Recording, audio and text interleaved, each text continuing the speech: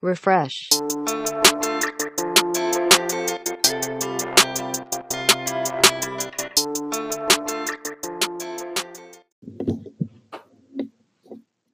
Good Monday morning. How's it going today, guys? I hope you guys have been doing really well. Just give me 1 sec. I'm sorry. Yo, I'm back. I'm trying this new setup, and I usually record whenever Zach is here. It's just a whole lot easier. But I just want to. I have such a great word for you guys today. But before we jump into that, how are you guys doing today? You doing all right? So good to see all of you. So good to be here with all of you here today. Welcome back to another episode of Refresh Podcast. I hope you enjoyed last week's episode. It was just truly Holy Spirit filled and it was just really encouraging. It was just super radical. And I really did not want to get off the mic at all. I really just wanted to stay on mic for so long. But I had to kind of force myself off for the sake of your ears. So, how's your morning going so far? You guys doing well? And did you get the kids off to school, or maybe you're bringing them to school right now and you're listening to this? If so, hey kids, how's it going? How you doing? If you don't have kids, then how are you today? I hope you got your coffee. If you're not a coffee drinker, I hope you got your breakfast. If you did, so quick story time. So recently, I helped my company open a new store in about an hour and 19 minutes away from where I live. And so I had to be up extremely early. They wanted me there for 6. So I had to be up around 3, get ready at 4, and then roll out, to the store.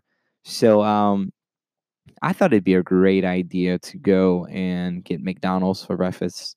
So, I figured, hey, I'm ahead of schedule, so I may as well whip into, McDonald's. They'll help me catch up for any time, right? Because we all know that McDonald's takes a sweet old time. They help us develop the fruits of the spirit for patience. And so, I whipped in and I ordered a sausage McGriddle.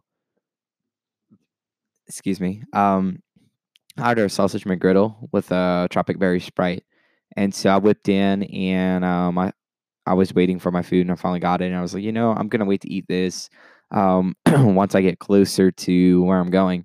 Because I was actually taking a company vehicle. So once I got the company vehicle, I went gas up. And as I was rolling out, I'm on the road. So I started eating my meal. And it got to as soon as I turned my exit where I had this overwhelming urge to release what I've just eaten. And it was intense. And I don't even know why I'm telling you this. Oh yeah, breakfast. So I was gonna say I hope that your breakfast is nothing like that, and that you're able to contain the blessing that you just digested.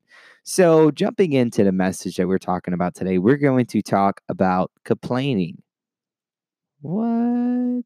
I know, right? Complaining.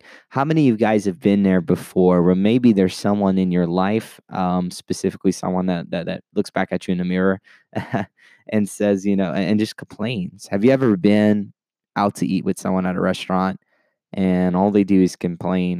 Man, this food's cold. Man, this isn't the right meal.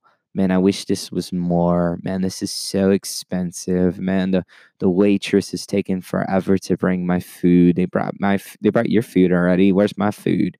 Or maybe it's your kids, and your kids are like, man, mom, man, dad, like you don't do enough for me. You just bought me this new toy. You bought me these new clothes, but it's just not good enough. And I want to watch this show on Netflix. I want to eat this. I want this. And how often in this life, if we were honest with ourselves, have we complained? Have we said something? Maybe we complained to God. I know that I found myself there before, being whiny and complaining and just not being satisfied with anything that I had been given in my life. I live a really cool life, guys. I'm not even gonna lie. The Lord has blessed me in so many ways that I can count. I just want you to know that I'm not the richest person around. I don't have a whole lot of money, and I'm terrible at saving money. But I can guarantee you that the joy of the Lord is no stranger to my heart, and it's just been so grateful to be able to live that way. Because I know that money is a tool that is needed to survive, but for me, money is not something that shapes my life. It's not something that if I have it, awesome. If I don't have it, I'll survive. It's no big deal. but it's so cool to be able to live this way. And but I mean, getting there, there was plenty of times that I've complained. There's been times where I've been around my friends and they're all getting girlfriends and they're all getting engaged and they're all getting married. And I had the mindset of, God, what are you doing? Like, I'm faithful to you, man. Like, I've been upholding all your standards, man. Like, I've been being righteous, and where's mine? Like, where's my opportunity? Where's my girlfriend? Like, what's going on? And it's just really, complaining brings your heart to such a place that is just so gnarly, like, I hate being that person that complains about stuff, and I'm sure it's even worse to hear it. So why am I talking about complaining today? Well, I was sitting down in my personal time and I was just reading this book called Grace is Greater by Kyle Odman. And if you've never checked out anything by Kyle Odman, truly just recommend it to you.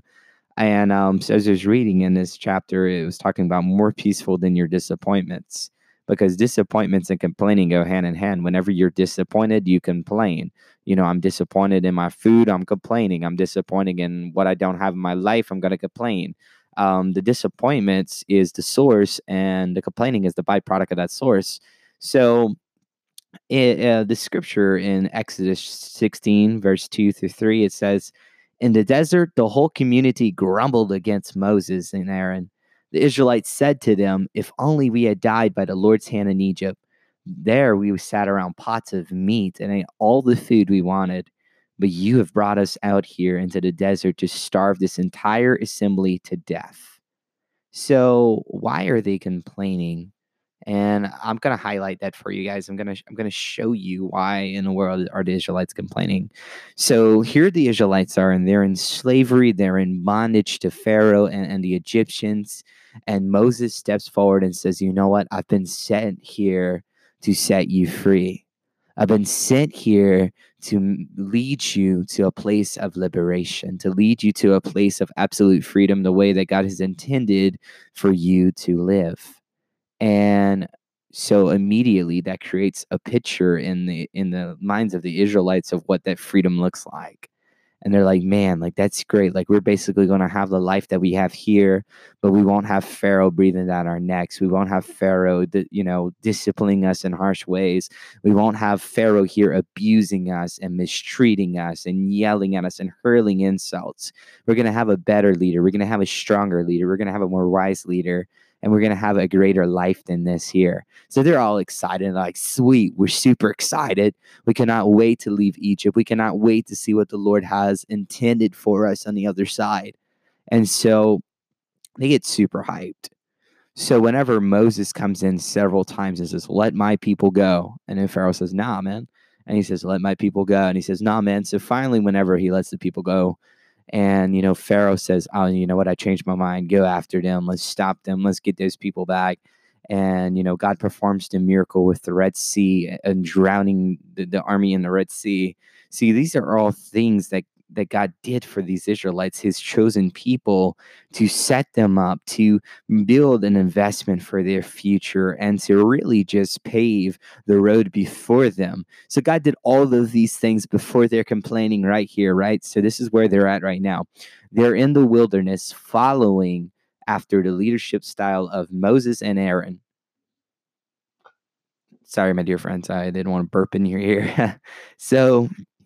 But they follow the leadership of Moses and Aaron, and suddenly that picture of what their life would be like outside of Egypt isn't exactly what they thought it would be. And then they end up finding their disappointments begin to surface. And their expectations begin to be lowered and begin to not meet to the criteria that they thought it should. So what ends up happening here is the expectations of the life that they would have outside of Egypt isn't met. And because it's not met, it brings disappointments.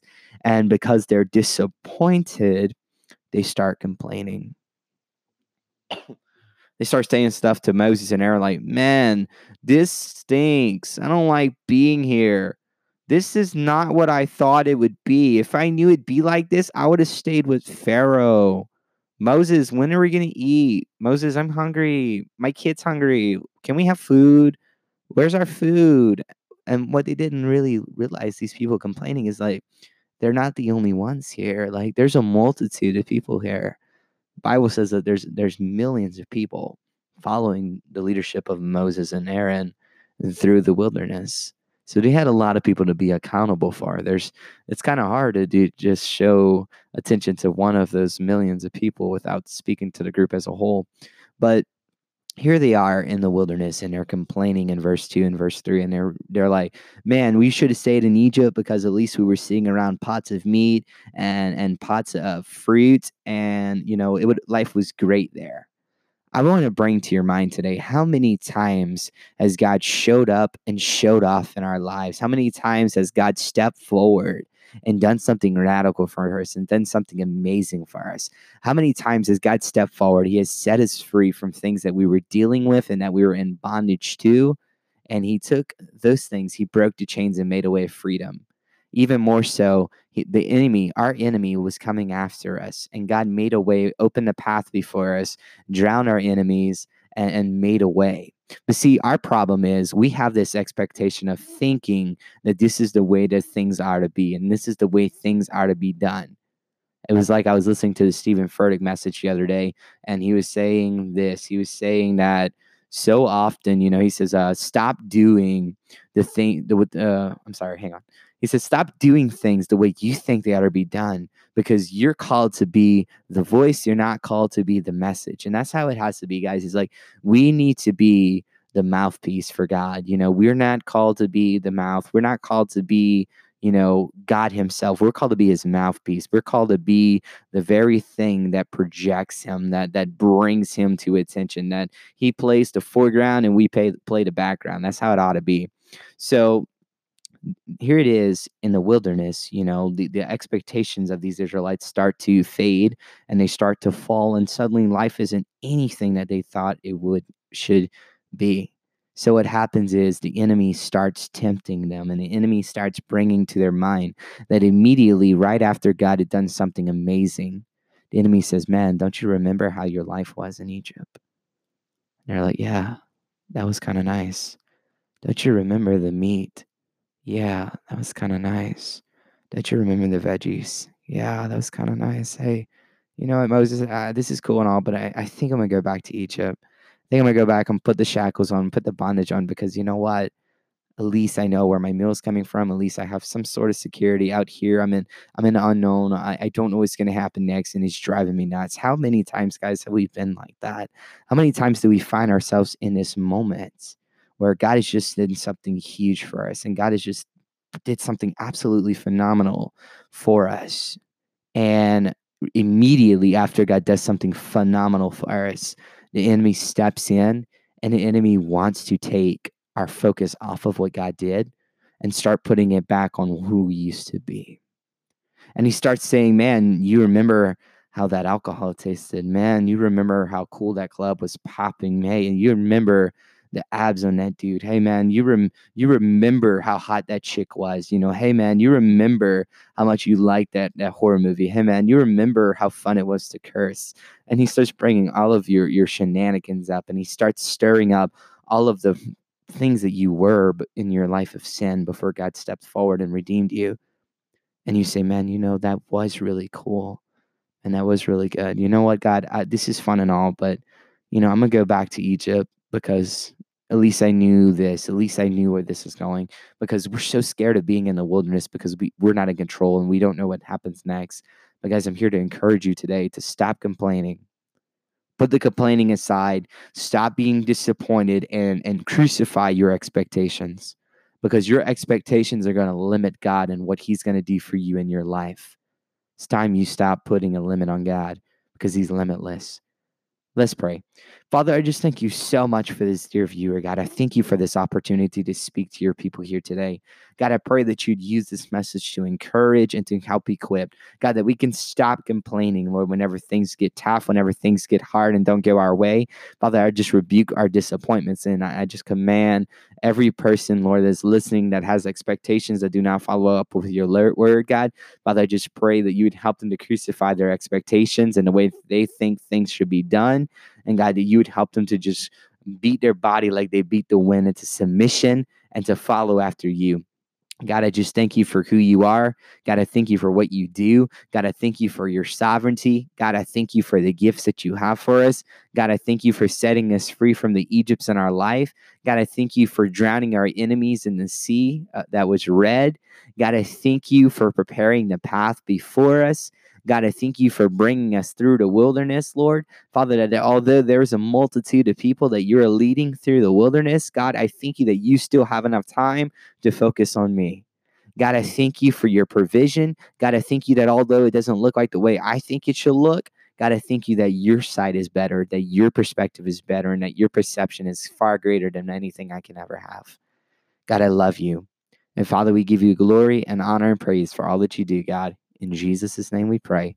Amen. Sweet guys, thank you so much for joining me here today on Refresh Podcast. It's been super rad just chilling with you and just reflecting on the greatness of our Savior. And if you have not done so, then make sure you follow us on Anchor FM. Follow us on any podcast that you might be listening to, any podcast platform. We do have listener support, excuse me. We do have listener support available here on Anchor FM. If you just really like the ministry of Refresh Podcasts and you would just like to contribute financially, you can do that on here on Anchor FM. I'm not sure how, but I know you can. Um, if you feel led to give money, then do it. But I really just want you to lend your ears and just open your heart so God can minister to you. So this has been Refresh Podcast with your boy, the Muffin Man, where Christ goes before us so we can bring you another refreshing word. Love you guys so much, and I cannot wait to be back with you next Monday. Take it easy, stay beautiful, and have a good rest of your day.